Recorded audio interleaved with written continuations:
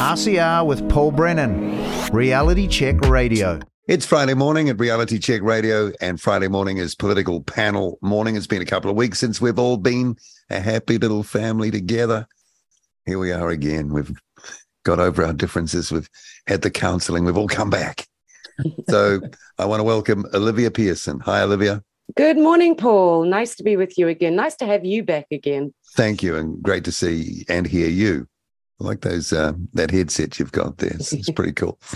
Sounds good too. Marty in the panel room. Great for the panel. Marty Gibson. How you doing? I'm good, thank you. Back. And how's that printer of yours? Oh, yeah. No, my wife always says, you're just a bit too old for the IT, aren't you? Just a little bit too old. You just missed it. Yeah, you didn't end up throwing it at the wall or anything. I came close, Paul. Yeah, I bet you did. Cam Slater. Good morning, Paul. How are you? Good to see you wearing the merch. Listeners can't see it, but I can. Yeah, it's pretty cool stuff, isn't it? Very high quality. People should check the realitycheck.radio website, go to the store or shop and get some merch. I've got a pretty flash hoodie on and a T-shirt under that. And I've got my Reality Check Radio hat as well. Okay. So go check out the merch. In fact, next time I want everyone wearing the merch. All right. So a lot has happened just in the short time, last few days even. And I guess we really should start off with the news from Auckland, downtown Auckland yesterday. Who wants to pick up on that first? I'll have a crack at that, seeing as firearms in my bag. I've been, looking at all of the information that's come through, and there's a few things that we should note before we comment. First thing is that the killer is a criminal with a history of violent crime. Tangi Matua Reid was on home detention at the time that he committed this crime. He was monitored with an ankle bracelet. And why he was on home detention was that he was recently, i.e. less than a month ago, convicted of impeding breathing, injuring with intent to injure, willful damage, and male assaults female. Sorry, home detention? Home detention, that's right. That all three of those things, impeding breathing, injuring with intent to injure, and male assaults female, would have been automatic strikes under the three strikes legislation, which this government abandoned throughout. And the judges as well have run a campaign against three strikes, which rendered the legislation almost hopeless because they just willfully went against the wishes of Parliament. This government then, of course, removed three strikes. But here's a guy who has a history of violent crime, has been through multiple different courses run by various different groups. One, of course, was one that the Corrections Minister, Kelvin Davis, has been touting in speeches and in Labour Party brochures. Really? Yeah, that they've been getting these criminals their driver's license, so when they get out of prison, they can go and get a job. Well, this is one of the guys who went through that supposedly successful training to get his driver's license. Well, and then drove to the crime scene. Well, exactly. And what's impeding breathing? Is that choking someone? Choking, yeah. So you've got strangling. someone strangling, exactly. So he was sentenced to 5 months home detention on those four charges when he appeared for sentencing before. Yet the guy who did the protest outside of TVNZ went to jail for 3 months. Mm-hmm.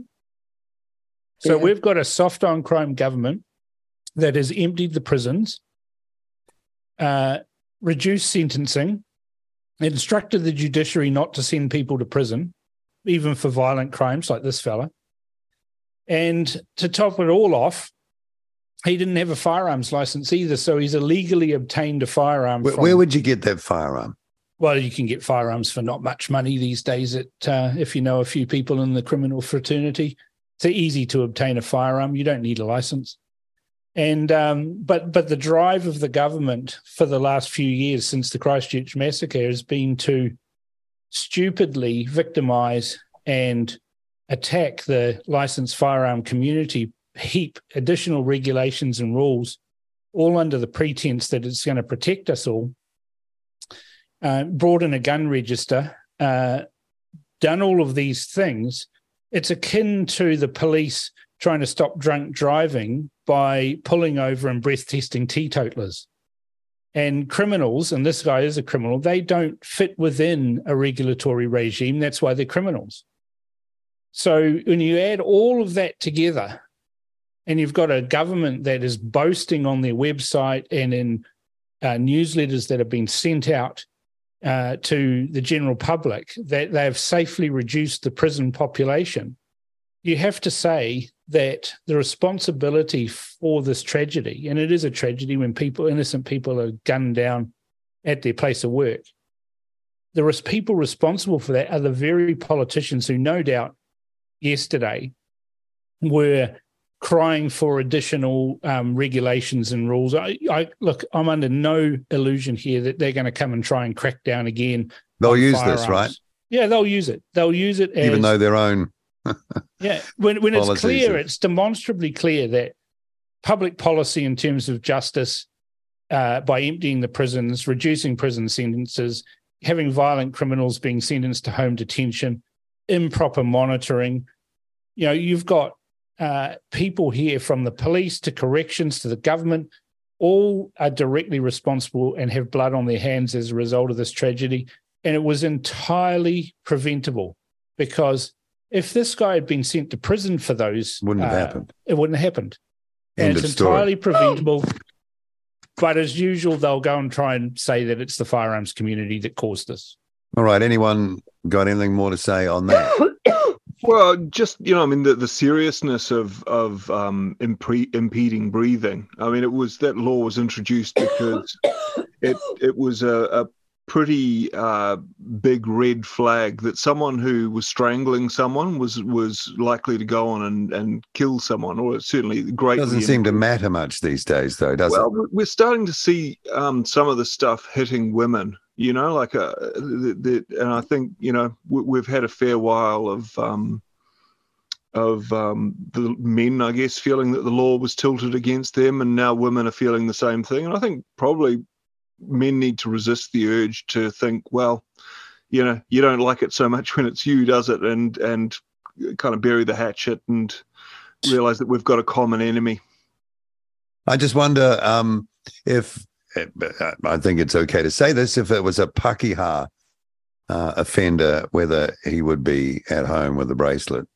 Well, the interesting thing here is Marama Davison, remember, exclaimed rather loudly after the Posey Parker debacle that she helped orchestrate, that violence in New Zealand society was perpetrated by cis white males.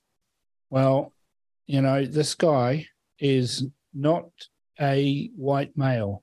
No, that's what people like Marama say, because they know that actually a lot of the crime is not with cis white males, and it's that classic projection they're always doing to flip the narrative into a lie. Well, that's one word for it. I mean, yeah, you could just call it lying, and I guess we often say, "Hey, that's a lie." They don't care. No, they don't have. It's become clear that they don't care. No, well, I mean, it's come from the top down. Remember that debate ahead of the 2017 election where Jacinda Ardern exclaimed that she'd never told a lie in politics and didn't believe that she would ever need to tell a lie in politics, which, of course, was a lie. It was a lie. Interesting, though, how the world has taken notice of this one because of the World Cup going on. So everybody, or anybody that's got a team here from Norway right through to other countries, have all made this their lead story in the news because, of course, they send their young women over here to compete, and before you know it, there's a mass shooting happening in Auckland City, which it never used to happen. This kind of thing. There was some massive overreactions in this, though. You had Auckland University cancelling all classes and everything when this was right at the bottom of town, it had nothing to do with where the university is located. Secondly, at 8 minutes past 8, it was all over. There was 200 armed police in the bottom of town. Arguably, the CBD was the safest place you could be shortly after 8 o'clock. Mind you, we're talking about police with firearms. So people get very excited in these situations. I've seen it before. And you know, they really run away with the situation. You know, they get very excited. Yeah, I remember sitting in a bar or outside bar in Venezuela, and a gunfight broke out about 2 blocks down, and people sort of stood up and kind of like meerkats and wondered what was going down, and then we all sort of sat down again. Did a bit of rubbernecking, and then went back to business. A big deal.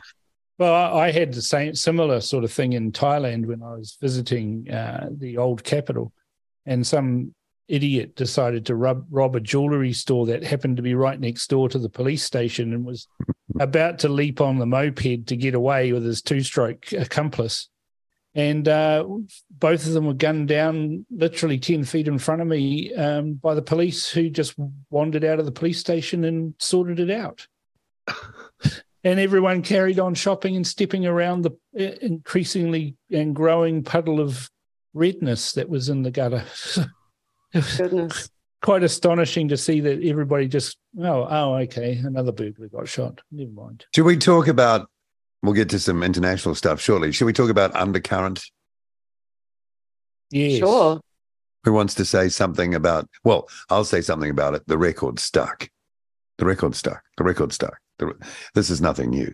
It sounds like, I've listened to the first episode, it sounds pretty well like Fire and Fury, same sound effects, same creepy music, same everything.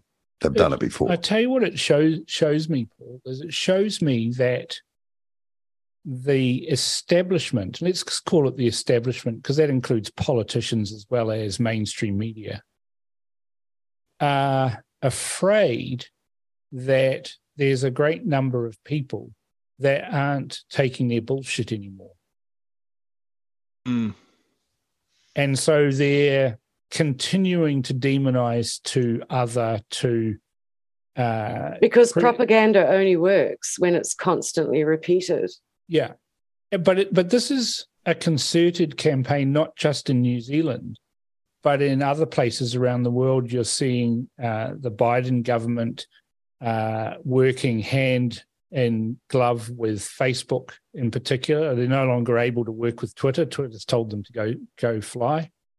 You're seeing exactly the same tactics about misinformation, disinformation happening in the Trudeau regime. You're also seeing it in Australia, in the various states, but also from the federal government, from Albanese's government. And in the UK as well, you know, and you're seeing this anytime someone says something that's contrary to the approved narrative, all of a sudden you're described as being a disinfo or a misinfo purveyor or super spreader of such. So there's this coordinated event that's occurring in the world that is seeking to censor, silence, and prevent people sharing alternative views. And it's sinister. And it's very sinister. And it's being driven largely out of the WHO, the WEF, and the United Nations.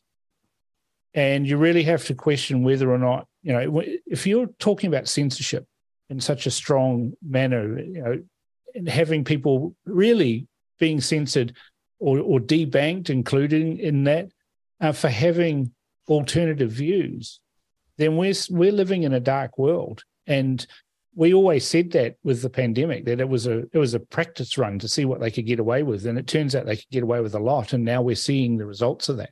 That first episode, I would have to say, listening to it, it's all about politicians pretty well and how insecure they're feeling and how unsafe they're feeling.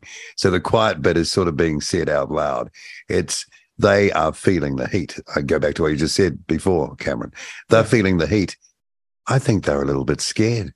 Maybe we need to turn the burners up a bit more. And if you act like a tyrant, if any leader acts like a tyrant, and of course they all did, you are going to get a pushback and a real anger that hasn't been seen before from your populace. And that's what's happened. And remember, after the protest in 2022 down in Wellington, that glorious protest, which we have forever as a cultural thing that Kiwis did to push back against tyranny. I'm still so proud of it. But the one thing that was really clear was that you can't handle people in this tyrannical way without them really turning around and hating you. But they're all sounding surprised, like. Well, that's what I don't think they're happened. surprised. They're frightened. Well, they're frightened because that's what happened. They know they Jacinda deserve it. Ardern. You know, she thought she was the saviour of New Zealand, and then she went on holiday at Tairua and found out no one wanted to talk to her. They were crossing the road to avoid her. That she was actually hated, and she was scared and frightened and bewildered as to how this could happen. That's what prompted her to resign and quit and run from New Zealand with her tail she couldn't between go her. anywhere without being heckled, and heckled by, let's face it, a lot of them were Maori that heckled her. I remember that woman that saw her getting out of a van and, started yelling, and her daughter was in the car filming it, and she went, "Oh, look, Mum's going to get arrested."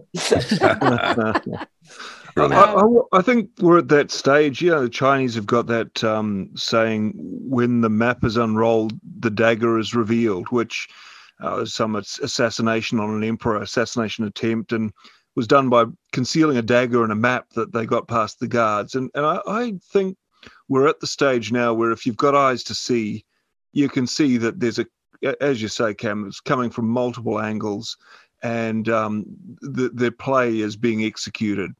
And so they're just going hell for leather to get it done. And there's still quite a few people who can be kept in the paddock by being told that they're crazy or they're going down a rabbit hole. But the devil sends the beast with wrath because he knows that time is short.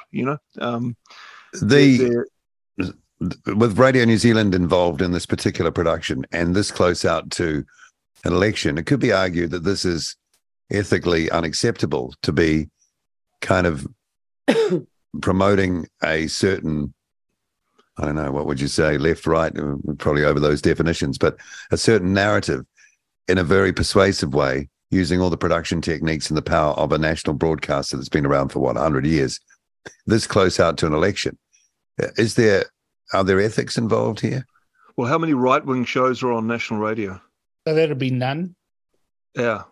I mean, the They're not responsible bound thing by to the do same- would be to not make these productions so close. Again, it's like holding them accountable for lying. They don't care. Ethics is a county in England, isn't it? I think the cabal is going hard out because they've been so shocked at the pushback from the freedom communities and freedom-oriented people. And aside from the freedom-oriented people, there's just the normal New Zealanders that are actually just sick of the stuff. And the cabal are going hard out to push and propagandize constantly because it worked so well for them during COVID, but it's not going to work for them so well as they seek to do other things like Three Waters, Five Waters. I mean, there's the ESG crapping out as well. Yeah. Investors are running from ESG. And so, as I said, they know time is short. They know that the momentum's starting to push against them. And so they're going to pull all the levers. Yeah, they're going to put. We're going to see all those levers pulled, and they're ghastly and they're awful. Yeah. But they look really stupid. I mean, it's like Fire and Fury. Kate Hanna, the woman just does not come across as intelligent. Useful idiot. She keeps going on about having all this qualification, and as she says, white supremacy. But I think we're wrong to call her an idiot. These people are very deliberate at what they're doing. And didn't say she was an idiot. Yeah. No, I think she is an idiot. Oh, okay. I just think that they're well-funded idiots, which give them power that they wouldn't. I know, but they wouldn't have a shit show of getting away with what they do unless they were well-funded and well-protected. Well, it's all about the money. Gotta be. It's always all about the money. You can still be an idiot, but achieve your goals because, you've got the right people around you and the money to do it. Yeah. You didn't get an apology out of Winston, Cam. I didn't get it. You didn't get it either. So, well, the thing is how are you going to explain yourself on that? He's moving, Paul. Well, that's what I said. Baby steps, right? You've got to you look. If you've had a politician that has been certain about a particular position, and it doesn't have to just be the COVID situation; it could be anything. If you berate them and yell at them and scream at them, then they just dig in, right? Yeah. If you approach it on a logical, sensible way, you can say, "Well, okay, would you tease it out of them? Would you accept that the evidence that we have now would suggest that those things were wrong to have said?" Then you get them moving in it. It's hard to move a stationary object. It's a lot easier to change the direction of a moving object. And so, that interview with Winston was, I tried to get him to get a little bit further along, and I think I achieved that. He moved a little bit further along. He did say he regretted it, Cam. Yes, he did. Yeah. And I suppose that's a bit of and he did take ownership. And you've seen plenty of politicians have deleted tweets and pretend they never existed. And he says he owned it. Yes, it was somebody else who did it, but it's under my name. And mind you, there was more than one. Well, that's right. There was two or three. That was a fudge, him saying some other person. That's what he said to me too, but I let him off for that. Yeah. But he did say he had to own it. Yeah, and that he regretted it. So not quite an apology, but we're on second base now. We know. 2 to go. Look, the thing is with Winston is that he was the only politician that bothered to go and walk around the protest in Wellington. He wasn't in power at the time, but he also eschewed the attention of the media in doing it. He refused to talk to them. He refused to take the stage. He was not there to grandstand. He was there to listen. And, that whole protest in Wellington need not have ended the way it did if only they'd come out and listened. Oh, but the schoolgirls were having eggs thrown at them, Cam. Well, show me the evidence of this. And that was always literally Luxon and Seymour have said that. So that's double proof. But literally there were thousands of cameras. And yet, because why would those two use the same excuse? Well, because it was convenient. It's like did they collude? We'll use the schoolgirl excuse, okay? Yeah, because no one's going to be able to defend. Terrible people throwing. No one likes people throwing eggs at schoolgirls. No, yeah. but there was almost worse than impaired breathing. Yeah, there's a lot of things that were said, and no one's ever critically examined them. Do you remember the day before the jackboots came storming in? We were told in, hushed tones with, deep music in the background that pitchforks had been seen as a weapon. When the police moved in and booted everybody out and stole all of their possessions and wrecked their livelihoods at that time, where was the lineup like they do after they have a drug raid of these were the weapons that were found in this raid? There was none. There was none. There was nothing. There's all BS. No, there weren't pitchforks and machetes and. That's why pitchfork. But did everyone just sort of hell, the police are coming. Let's abandon ship and take all of the weapons with us so they've got nothing. This is the thing. We were lied to. We were gaslit. Because they would have lined everything up if they had it. But getting back to Seymour, Seymour, if Seymour has to speak a woke language and go with woke in order to get power, Seymour will do that. Yeah. What about his replacing Chris Bailey with Todd Stevenson? Todd Stevenson is now, he is the most LGBT blah blah alphabet person out there, and he's in love with Pfizer. He's right in with all that stuff, and Seymour has gone down that road, putting him as a list MP, whereas the other guy, Chris Bailey, was at least very solidly anti-woke. if anybody votes for Seymour thinking he's going to fight the woke evil, I can, I've got a bridge to sell you. He's never going to do that. Mate. No one's interested. No one mate. cares about you, mate. No one cares, mate. Let me tell you about David Seymour, right? Yesterday on my show, I had Shane Jones and Matt King on. I tried to have the ACT candidate, Mark Cameron, who is an MP, so he's an elected MP, on the show. He never replied to any emails, any text messages. I even directly tried to contact David Seymour. And previously, before, he's picked up the phone and spoken to me. He's been to my house, even attended a staff barbecue. We've got a convivial working, relationship. And those text messages to David Seymour and attempts to phone him went unanswered. Well, you're off the Christmas card list now. Yeah, but this is a guy who has run a roadshow around New Zealand talking about freedom of speech, and has lectured and hectored people about freedoms, and yet he prevented his own MP in Northland from talking to Reality Check Radio. So the thing that I've said in my show yesterday is if these people and these politicians, and Christopher Luxon's exactly the same, I actually managed to speak to the national candidate in Northland, and it got him to agree to do an interview. And less than half an hour later, he was texting me back saying, oh, no, he's not allowed to. So you've got Christopher Luxon, who wants to be the Prime Minister for all of New Zealand. You've got David Seymour, who wants to be in government for all of New Zealand, refusing to talk to Reality Check Radio about a vital electorate in the election race. And I'll tell you why they won't. I'll tell you why they won't, because so many people listen to the replays that they're worried it will damage their chances.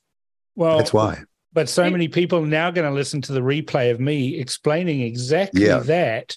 Totally. That these two leaders don't want to talk to 150,000 listeners. Because they know they can't answer certain questions, because they know they'll be put to them, and when they put to them, they won't be able to answer them, and that's a very bad look. Yeah, and they don't debate. I mean, debate is off the table. And they know people like you and me and us will say, well, hang on, why aren't you answering that? You got something to hide? Exactly. And it's about... And they can't handle that, man. It's about 250,000 people that we know of, not 150,000. And the more that I watch everything unfold in New Zealand, the more I realize that Reality Check Radio is representing the majority of the quiet, silent majority of New Zealanders. And here's the reality check. That's who they won't speak to. Yeah, and that's the reality check for these politicians. They will not speak to 250,000 plus people. They will not listen to us. They didn't listen to us in Parliament. They won't listen to us now. And yet, they've wrecked people's jobs. They've wrecked people's health. They've wrecked people's careers. They've wrecked people's businesses. They've wrecked people's families. And now they're coming to us and begging us to give them their job again. Yeah. But they won't listen to us. And so my call out to our listeners is that if they won't listen to us now, then they sure as hell won't listen to us when they're in power. And the best thing that we can do is not vote for them. That's a very good point. If they're not going to listen now, they never will when they're handed their power back. No, what's that line? He didn't want a single anti-vaxxer vote, didn't he? A couple of weeks ago. No, we were all nutters. Luxon said he didn't want any votes from anti-vaxxers. Oh, well, that's easy fix. All the listeners of Reality Check Radio, if you think voting for the National Party is going to solve any problems in New Zealand, then you're sorely mistaken. You're better off to pick somebody who's going to represent your values. And sadly, it's not the National Party and it's not the ACT Party. No, and saying that, Marty, in saying that, it shows you're just not fit for leadership. You're just not fit. I wouldn't say I'm an anti-vaxxer either. So I've had every vaccination known to man. I've travelled around Asia, but I didn't have that one. No. Yeah. They can't handle the truth. To use that line from the movie, they can't handle the truth. You can't handle the truth.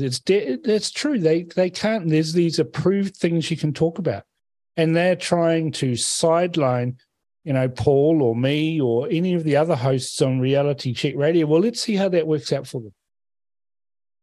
And we're not hostile. No, we just want the bloody answer. This is new. And if I'm wrong, I'll put my hands up. I'll admit it. It's fine. I'll take it. Be a man, put the big boy's trousers on. But they can't do that. It's a constant refrain of mine as well, Paul, that, I'm not necessarily here to argue that I'm right at all costs. I'm primarily arguing that we should have the debate. Yeah, Give me more information. That's what I always want. There Give are me questions. information that will allow me to change my mind. Yeah. But that shows you how far down the rabbit hole of tyranny and fascism that we are very, very clear. It's been obvious for ages that the debates are not allowed. Debate is the thing they steer away from. Have you noticed how your search results have changed on when you search something that might be contentious? You just get pages and pages of official government sites. Yeah, I've noticed it a lot lately. I've noticed that too. Changed in the last couple of months. Oh, they must be desperate. Wow. They must be feeling the heat. All right, let's move on. And Olivia, I know you want to touch on this, and I've been following it as well. More Trump indictments. They really are using lawfare. They're doing everything they can to stop this man from having another shot. And it looks inevitable that if he can go all the way, he will. Well, he's still the favored leader for the Republicans. I mean, he outstrips anybody in the polls. I mean, he's not even really bothering with the Turning Point USA and all that sort of stuff that the other people are turning up for.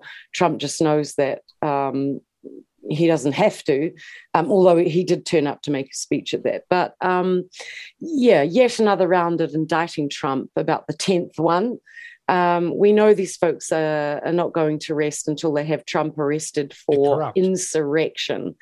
For January the 6th, which was such an obvious false flag pantomime, that was clear to me on the day. I remember actually turning the telly off when that unfolded. I remember thinking, I'm just turning this off because this is lies, and I could recognize a false flag when one was in front of me. Yeah, I'm the same. I was the same too. I thought, I can see what's happening here.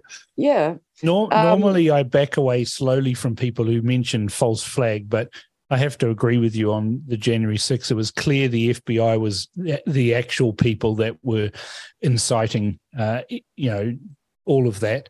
It was, and if you knew about that kidnapping attempt on the governor, was it Illinois governor? That was about 6 weeks, 2 months before that. It was the same. It was a rehearsal, essentially. Michigan. Or Michigan, one of those states. I know the woman. But they had the infiltrators there, the agent provocateurs. It turned out that I think 6 of the 8 who were involved were actually FBI agents. Yeah. So if you knew that had happened, you could kind of see what was happening. And the guy that they had worked on to do an act of violence, was it Kirsty Noem? Kirsty Noem, I think it was. Yeah. They were begging him to do it, and he was saying, "Hey, I don't reckon this is a good idea." They were inciting him to it. He said, "I don't want to." He said, "I don't want to see the woman hurt or anything like that." No, no, he totally. But they needed it to be as dramatic as possible. You see. Yeah, it was such an epic fail. But anyway, so this new one with Trump is honestly, it's just another psychodrama, and. So we've had, in April, it was the improperly classified payments in the 2016 election that Alvin Bragg in the Manhattan district wanted to, get Trump on that. Then in June, it was the mishandled documents from Mar-a-Lago. And now in July, Jack Smith, the prosecutor for the DOJ, and he is Merrick Garland's aggressive little, he's his bitch. Hasn't that guy Merrick Garland got the weirdest voice you've ever heard? What a creep. Sorry, but what a creep. Lindsey Graham's got a worse one. No, he's got, Lindsey Graham. Merrick Garland's like the exemplar of that phrase, the banality of evil. He's got that horrible voice. Well, and he's a little... It's sort of like this. It's like this. Sort of like this. He's what I would call a blank. He's a blank. They're weasels. But they're all puppets. Yeah. But anyway, so this new one, this is all to just, they're going to target. Trump got a letter saying that he's the main target of the January 6th grand jury investigation, and they gave him 4 days to report to the grand jury, which always means an arrest or an indictment. So he's just ignoring it at the moment. And of course, we know it's all to distract from the actual crimes of the Bidens, like the White House Coke gate. The Biden crime family. Yeah, and Hunter's pornographic dealings with, hookers. Multiple, maybe even who can even go there? That's and it's also just gross. It's so gross. But I want to say on the good side of this, because it's great to see something positive in the world at the moment. One of Trump's most stalwart new defenders is the Republican primary candidate Vivek Ramaswamy from Ohio. He's cool. And he is so vocal about the fact that what we're watching is this obsessive, compulsive need to persecute Trump. And he's saying that what we're watching happen to Trump is the most dangerous thing happening to America that we have ever seen in the history of the country. And I agree with him on that. He recognizes that having Trump removed in this relentlessly underhanded fashion is bloody well un-American. And if they can do that to Trump, they can and will and are doing that to anyone, including people like himself. So I like Vivek's integrity on this, and it really matters because I'm not hearing the same integrity from anyone else who's running as a Republican candidate. To quote, Vivek said a couple of days ago in a tweet, he said, "I believe the federal administrative police state is preparing to invoke the insurrection clause from Section 3 of the 14th Amendment to disqualify Trump from running in a way that past indictments technically have not been able to do. This isn't theoretical." Quoting from Vivek again, he said, in New Mexico, County Commissioner Coy Griffin was removed from office after his election for merely being physically present at the Capitol on January the 6th, even though he was peaceful and did not even enter the building. That sets a very dangerous precedent for states like New Mexico to try and keep Trump off the ballot. And a prosecution by Jack Smith would only strengthen their argument for doing so. Vivek concluded that with saying, "It is un-American for the ruling party to use police power to arrest its chief political rivals." Do you think? Yeah, I mean, amen to that. And just to remind everybody that the Section 3 of the 14th Amendment, and I'll paraphrase succinctly, says that no person can hold office in the United States if they have engaged in insurrection or rebellion against the United States or given aid or comfort to the enemies thereof. So now you know why the Dems and the Rhinos have been so desperate to make it look like an insurrection. They went to great trouble with the FBI to make it look as if Trump was involved in an insurrection where he. But there's all the evidence of him calling for calm the day before, saying we have to go peacefully, telling people to disperse peacefully. There's so much evidence. I know, but Paul, like we were discussing with what's going on here. They lie. Yeah, they lie, and the media just keep parroting because propaganda only works when you keep repeating it. So they keep repeating it. I guess as just a human being that's, in my early 50s, what I am so shocked at from being raised in the free world and then watching this push for totalitarian, what I'm so shocked at is how the media propaganda works. It flippin' works. Well, did you see Tucker Carlson destroy Mike Pence at the family fair? Wasn't that great? Wasn't that fun? It's so easy. Thought, if we had better journalists, we'd have better politicians. Yeah.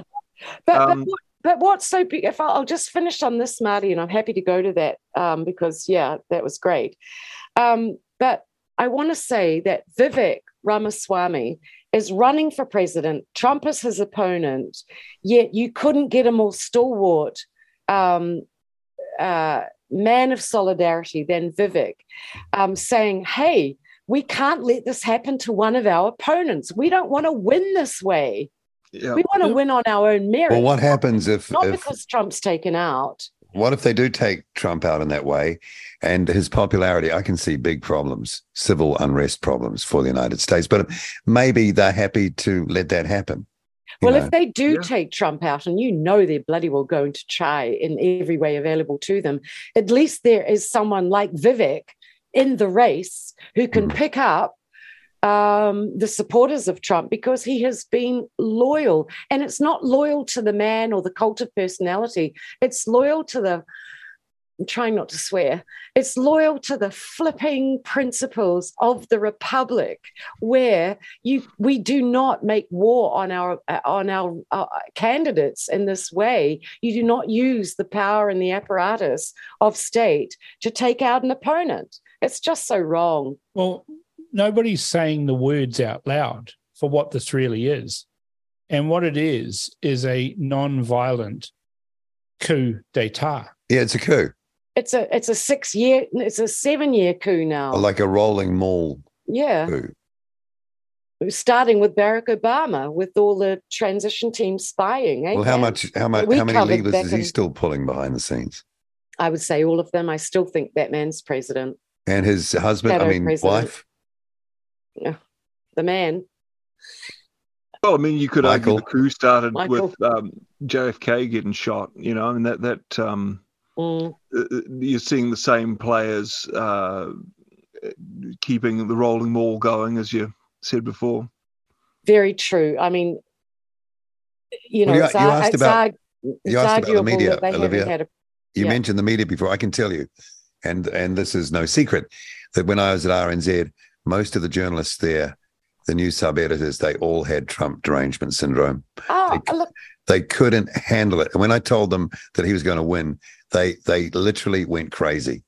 Like I was, good on you for saying Susie Ferguson was one of those. I bet she was.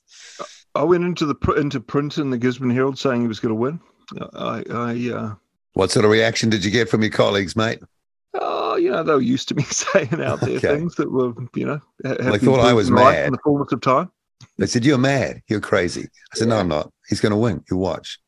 Well, and then of course they could never admit that they, because they think they're Einsteins, that they could ever be wrong. So it was very awkward.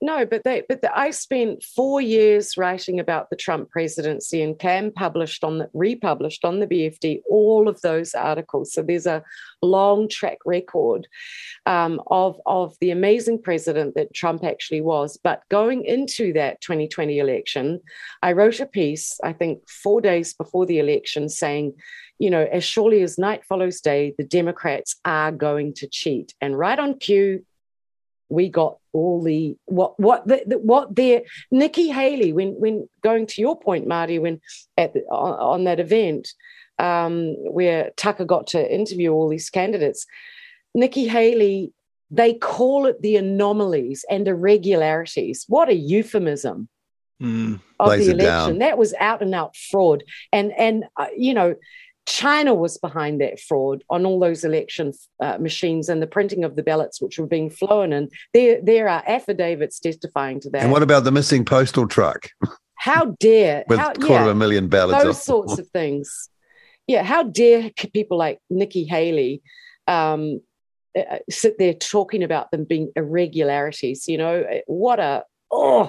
And people so used angry. to say no court ever gave them standing to even present the case. That's what happened. That's what happened. Never ever got in front of a court. So no, they weren't heard. Yeah. Yet 3 Supreme Justices, including Clarence Thomas, wanted those. They wanted those court hearings to be heard because they knew that was fraud. So and good on Trump. Who would have the heart to do this all over again? But could we safely say then, are our elections here secure? Look what happened in 2020. Okay, did 400,000 national voters? I mean, I don't know. I'm just asking a question. Did. Well, Yeah, Michael Bassett said it was fishy. Well, you got to question it. What sort of tabulations involved? Do we know? No, let me weigh in here on this because I've got a lifetime of seeing how elections Stand work. back. Cam's going to weigh in. Right. I've had this question. I had this question yesterday when I was visiting someone. Could we have these tabulation errors and all of these things? Here's the thing, right? Every polling station in New Zealand has scrutineers at it, and the scrutineers are allowed right up to and can handle voting papers, right? So they are seeing from the whole day through, they're watching how people vote. Are people being unencumbered with their voting? Can they put the ballot into the ballot box without any interference? All of that. And then when the ballot box is opened by the returning officer in each polling station, you've got members of New Zealand First, of Greens, of ACT, of National, of Labour. There's people in every polling booth that are seeing those tallies being done. And as they do those tallies, they're reporting back to their head officers that at this polling booth number XYZ in Epsom electorate, whatever, they're reporting back those numbers into their party. And in the regions in the party, they'll have an organisation that'll be saying, right, now, this polling booth at the last election voted this way, and the last election from that voted this way.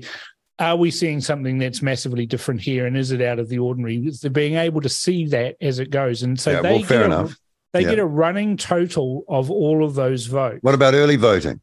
Well, early voting's a little bit different because, you've got all of that. But even at the early voting, it's still being scrutinised in the same way, where there are scrutineers from the political parties that are observing each of the ballots as they're being counted. And so they get a number, and you're not relying on faceless individuals who are coming up with a number. You've actually got multiple eyes on site. Okay. So I actually don't believe that it is possible to have the weapons. I thought 2020 grade. was fishy, kind of fishy. No, I don't believe it is. I think there's just a whole lot of stupid people who believed the relentless propaganda that we were saved by this dopey woman who likes to say comrade a lot and tilt her head and flap her arms and her gums. What about all the cuckold men that went along with it too? Yeah. But Cam, here's my question: is that, are you saying that once those ballots are counted and they go onto the machines to tabulate, and then that information gets placed to the news, goes out to the news channels where it gets reported as the event happens, the election happens? I know in America that a lot of people said that the problem was not the ballots, it was the fractionation of the vote. Yes. We don't do that here. We don't digital do that voting. Well, they have fractionated. paperless machines. How do you really know that? Yeah, I do. Honestly, it's in New Zealand. New Zealand's too small. There's a reason why 2 degrees was called 2 degrees, right? Because there's 2 degrees of separation. So if there was some dodgy stuff going on like that, people know. People know people who know these people things. know people are dying from the vaccine, but they're not saying a damn bloody thing. Sure. But the thing is that if it's a huge number of votes, it's really hard to try and turn that around, right? And if you say, oh, well, but what about local body elections? Well, my argument for that is if it was rigged and it was in favour of somebody, and it's generally in favour of the left, they like to cheat, have double votes, do all of the. They've been doing it for years, right? There was the infamous only hunger, recount and all of those sorts of things going back decades. It's always the left that are doing it. But if you say that we've got this tabulation error and there's a possibility that you've got an election that could be rigged, how did Wayne Brown get elected against Afiso Collins that the entire establishment said was going to win? How did Wayne Brown get elected? Maybe they were too relaxed about it. That's right? a very fair question. Yeah. Right. Okay. So, if there's a tabulation issue, like you're saying with fractionated voting and those sorts of things, Olivia, and they're valid questions to ask, and you're entitled to ask those questions. But bear in mind that the two major parties, National and Labour, know the numbers before it ends up in the tabulator. And if it was vastly different from the numbers that were actually physically counted and witnessed by their own eyes, they would be squawking, and nobody's squawking. Yeah. So mind you, the difference between Labour and National is not much. If you're controlling it from the big picture, you wouldn't care either one of them is in. That's right. I mean, it's just changing the shirts on the same globalist team, really. You've got the offensive team and the defensive team. The offensive team's the Labour Party. The defensive team, reflecting the status quo, is the National Party. But they're the same team. Okay, probably got about 15 minutes left here. Let's talk about another current president, Putin. This is an interesting one. He was invited to a BRICS conference in South Africa, but there's that International Court of Justice warrant out for his arrest for war crimes. Am I right with that? And that means if he'd travelled, we covered it in our news yesterday morning, if he travelled, they would have had to have arrested him on arrival in South Africa. So he's doing it by Zoom. Well, they wouldn't have to arrest him. Oh, they wouldn't? Okay. Well, it would be a choice, but Ramaphosa in South Africa encouraged him not to come to South Africa for the BRICS conference because he may be arrested, and because they've signed on to the Rome Statute, which is all part of the ICC, the criminal court. But the US never did they? No. And actually, or maybe in the end they did, but I might need to check that. I'm not entirely sure. But here's the thing: is that they went on to say that the people that are baying for Putin to being arrested for war crimes, they said Ukrainian and Western authorities say there is evidence of murders and executions, shelling of civilian infrastructure, child abductions, torture, sexual violence, and illegal detention. And I thought, God, it's hard to know whether they're talking about the US. Yeah, is that Zelensky's lot or what? Or France or the Ukraine or China. All this goes on in the US now. Think of all those people that were at the Capitol that are sitting there and rotting in prison in solitary confinement without being represented. I mean, these things are happening in France as well, and in Ukraine, of course, and of course in China. I mean, that particular list, and child abductions, anybody? I mean, they're happening all over the southern world. border, USA. Yeah. But I wanted to say that a successful war crimes prosecution requires a very, very high standard of proof in a situation where access to suspects and crime scenes is often extremely restricted, and there's an overlapping jurisdiction between national and international courts. Just to give you an example of how hard it is to successfully prosecute war crimes, the woman Mary Fulbrook wrote the definitive book called Reckonings on the Nazi atrocities at the end of the Second World War. And she wrote in there that between 1946 and 2005, only 567 individuals throughout Germany were sentenced to death or life imprisonment for their actions in the Holocaust. Of the hundreds of thousands of individuals who had been involved in the machinery of mass murder and the 6 million people, Jews, who died in what we now call the Holocaust, 164 convictions for murder is not an impressive total. No. And she added that the total number of persons convicted under the Federal Republic, which was West Germany, for Nazi crimes was itself fewer than the number of people who had been employed at Auschwitz alone. Gee. Yeah. And there was Operation Paperclip that the US got, Werner von Braun and all those guys over. You got all the Japanese biological scientists who did all those terrible things in Manchuria, and very few of them were ever brought to justice for war crimes. So war crimes are hard to prosecute, and Putin is not going to attend the BRICS conference now. He said he won't. That's according to Western media, since Ramaphosa doesn't want the conflict of interest. And I mean, who can blame him? It sounds like there's a bit of respect there for Putin. There is some Putin, like there is TDS, there is some Putin derangement syndrome. Oh, yes. In fact, there's a lot of it. It's not just Putin derangement, Paul. It's Russia. It's Russia. And that came out of the Russia thing. Well, before that, I mean, the West... And that's where it really was ginned up. That's why I've got people I know spouting all this crap. They're obviously not informed. I would have to say, from what I've seen of Putin, is that he fronts up to journalists. He actually answers tough questions. We don't see any of our politicians doing that ever.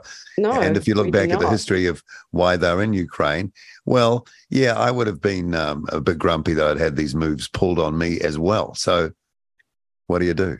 You know? Well, I mean, but the Russia derangement actually goes back to the British when, there were territorial disputes. I mean, Crimea was one of them, hence the Crimean War in the late 19th century. But it goes back to the Brits certainly have something up their ass when it comes to Russia because of their under the Indian Raj, the Raj days, Russia was trying to take territory there and influence territory there, and there were wars all over the place. But the Brits, I actually think the UK is more anti-Russia than America is. Well, Boris Johnson scuppered that whole thing, didn't he, on a day visit? But the British were left bankrupt after the Second World War. They only finished paying the reparations for Lend-Lease in the year 2000. They lost their empire. And Russia, without Russia, they couldn't have won. There's also a legacy of they were hanging on to their empire. They probably blame Russia for being bankrupt. The Brits were hanging on to their empire by the absolute skin of their teeth after the First World War. But I mean, this is a legacy of the Cold War too, where we essentially brainwashed generations of of not just Kiwis, but the Western world to despise Russia and China. Without actually looking into the details. And yet communism's an evil, malign, mass murdering ideology. And it was bad. But the whole way it was done was, Russia is evil, China's evil, all of these sorts of things. And of course, the UK had numerous of their rather squishy, soft, liberal type people that were Russian spies. And who some of them escaped back to Russia and lived a frugal life under communism, even despite the fall of communism, were still living there, and they were, outright, underhanded, sneaky little sniveling communists that were undermining British society. And so there's this mindset that's understandable after so many years of the Cold War of trying to defeat Russia and China, that you've got these, built-in biases that doesn't allow people to actually start looking at a modern Russia and seeing, is there anything there? Now, I'm not on Russia's side. I'm not on Ukraine's side. I'm not on anybody's side in all this. I think a pox on all of their houses. But the way that we're being driven towards a global war based around the Ukraine and in Europe is shameful, and it's so transparent, it's not funny. And I just wonder how people, well, I don't wonder anymore. It's just relentless propaganda, isn't it? That's just driving We've just people into thrown in another 4.2 million. I don't understand the historical. I understand aspects of it, but this real anti-Russian derangement syndrome that's been in play for a long time. I think it's Trump. It really came on. No, but I'm thinking. I know it's going back, but it's really come on since Trump. Yeah, no, I am, but I'm thinking of the last 100 years. Obviously, the Bolshevik Revolution, sure, they deserved everything they got after that. But even before that, there was such a snobbery toward Russia yet, because they weren't quite European. They had a lot of French influence, but their music. I mean, you've got the Rachmaninoffs, you've got the Tchaikovskys, you've got the geniuses. A lot of them. And you've got First into space. Dostoevsky, you've got Pushkin, all the brilliant writers. I mean, Russia contributed massively to cultural beauty and a Christian country of the Western canon. Yeah, well, then the Russian Orthodox. I mean, I can't get enough of Rachmaninoff. I can't get enough. I can. I listen to them every week. Me Amadeus. No. Yeah, but they. I mean, you've never had composers like that come out of America. Out of New Zealand. You've had very few composers come John out Hanlon. of Britain that are of the stature of the Russian composers. So Benjamin Britten. There was Benjamin Britten and Elgar. Apart from that, the greats, they do not compare to Tchaikovsky and Rachmaninoff. People should respect Russia's contribution to Western music and Western art and literature a bit more than they do. And what was so sad was as soon as Putin did the invasion of the Ukraine, glorious... It wasn't an invasion.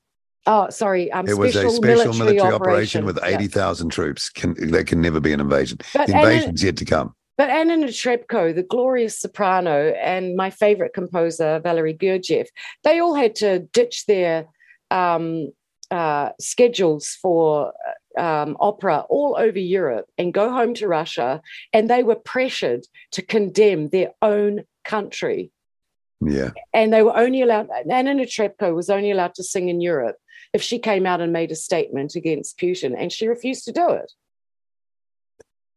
Authoritarian totalitarianism coming through there again. Yeah. Before we wrap up, I think we were chatting before, Marty, you were interested in what's happened in Spain's election, and that is like a directional pointer for something that's going on. Maybe you should just... Yeah, well, I mean, it's a broad movement of several EU countries. Sweden, Finland, and Italy have also recently elected... And, you know, we were talking before we started about, you know, the muddiness around what's left and what's right. And I define it these days as left is more government, less freedom, and right is less government, more freedom. And I think there are quite a few people from left and right, as you would have known from the protests. You know, there wasn't a clear political or racial bent to them. But, yeah, there's been a big, you know, Spain's left-wing government was defeated initially at a local level very heavily by a combination of the Popular Party and Vox. Was that Catalonia? Catalonia was one of them. Vox is held up as the more right-wing. It opposes abortion rights. You know, it's got that denies climate change. What it probably denies is printing lots of money to send to countries that are still making coal-fired plants as a way of battling climate change, and rejects the need for government to combat gender violence. And I'm sure you can work out what that actually means. It doesn't mean stopping wife beaters, right? No. It means stopping speaking derisively about men in dresses. Cocks and frocks. Yeah. So I mean, and it's interesting reading this because the I think the article, one of the articles I read was out of Associated Press. They just were swinging around and just shrugging their shoulders about why it was happening. And I think Wayne Brown's election that you spoke about earlier is probably a signal at that local level in a similar way in New Zealand, isn't it? People are just saying, man, we're going to go broke.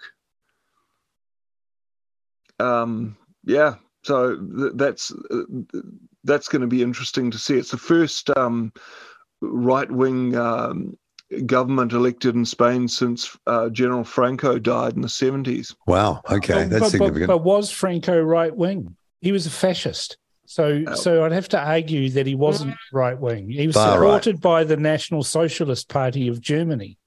Yeah, totally. Yeah. Right, so... But I mean, but also, remember, I've noticed a lot with the Spanish elections. They're constantly trying to say, "Oh, they're reviving Franco," but I mean, Franco overthrew what they called Republican, and it's not republicanism like America has republicanism. It was republicanism that was more aligned with Soviet Russia. What's interesting though is the flipping of a People's Republic, in other words. Yeah. What's interesting is the flipping of the sides that support civil liberties and freedoms.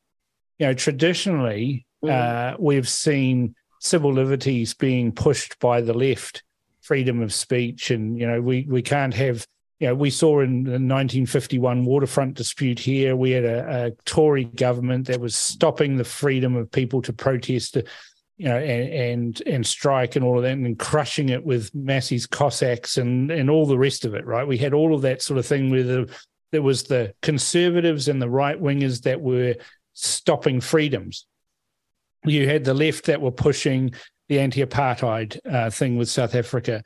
They've always been at the forefront of the civil liberties. So what happened? So something's changed in the left. They've become more totalitarian. They probably were always there, but they've now removed the mask.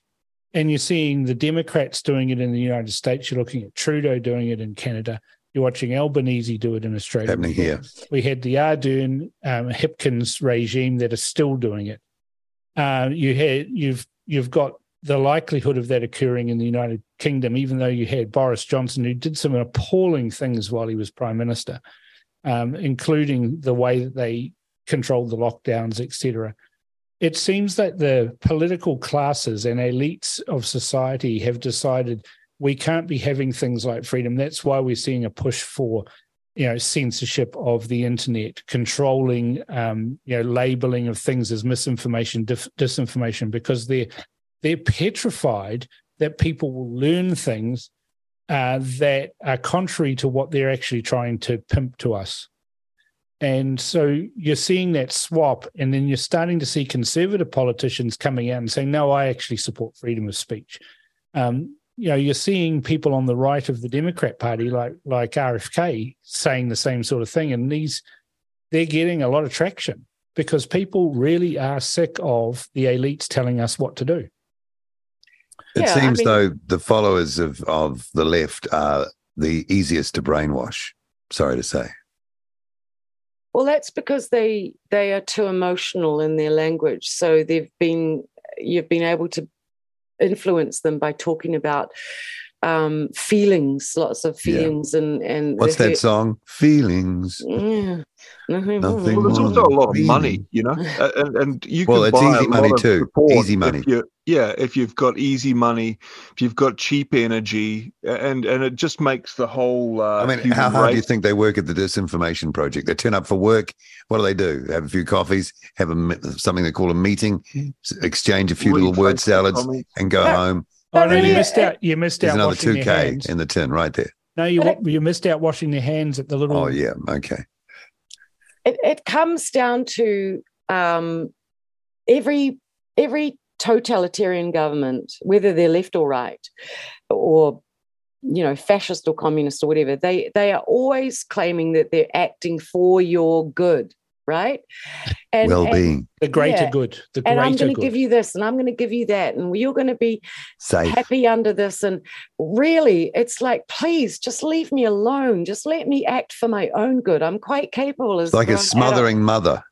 I've got very smothery mothery. And all we need them for is to sit there and protect and secure and keep secure our individual rights. Give me an aloof we'll dad. Do the rest.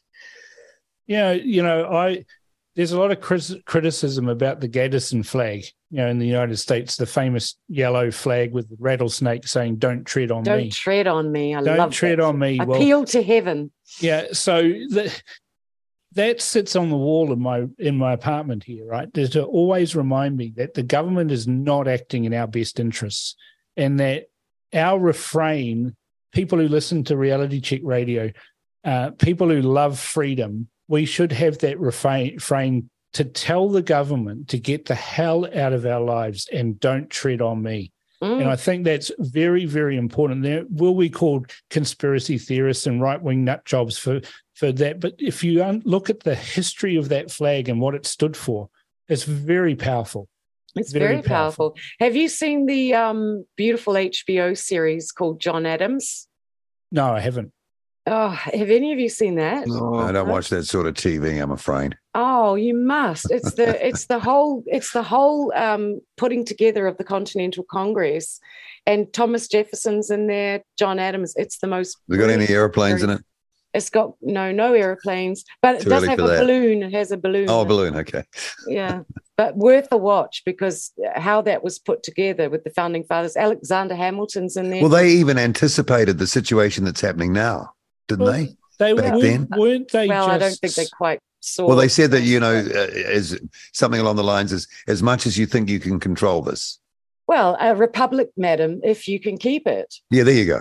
Yeah. I mean, when you think about those drafters of the Constitution and the Declaration of Independence, they were some fine people, really. What were they on? They saw that stuff you get from cactuses. They saw quite clearly that a rampant state apparatus that would subjugate citizenry, and they put in place a written constitution where the primary, the First Amendment, the primary rationale behind the whole creation of the United States was that it was based on freedom of speech.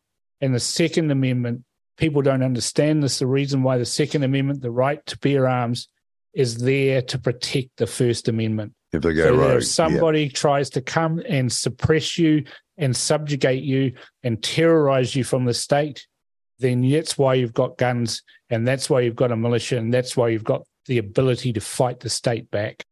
All right. I think that's about time is up for us this Friday for the political panel here at RCR. Thanks, everybody. Great to be with you again. Have a great weekend. All right. Thanks, Paul. See you, Paul. See you later, guys. Bye, Marty. RCR with Paul Brennan, Reality Check Radio.